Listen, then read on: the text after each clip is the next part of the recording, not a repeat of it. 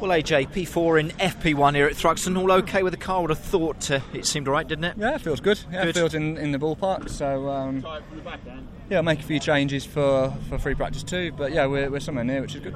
You know what to do here, don't you? 2 wins earlier in the year, that May data and everything else. That pretty much goes into practice, I would have thought, here for these conditions this time of year, doesn't it? It does, yeah. I think carrying the weight and stuff will be more difficult than you've got on board, yeah. And for the other changes, I think we'll might struggle to replicate the 2 wins, but we'll give it a go. But yeah, I think we'll be there or thereabouts, which is good. And yeah, to try racking up the points tomorrow.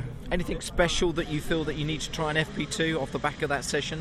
Put some new tyres on it because we've only run old tyres so far, so that obviously changed the balance quite a lot and finds a lot of lap time around here. So yeah, car feels good from the get-go as it normally does in practice. Yeah. So yeah, feeling good. Just quickly on the circuit, you're the second light out. The F4s have been out, and then you guys go out, and it was so wet yesterday. Can you actually feel that out on the circuit, or does it dry out quite quickly, Andrew? It dried out, but it just feels very low grip in comparison to like when we were here early in the year.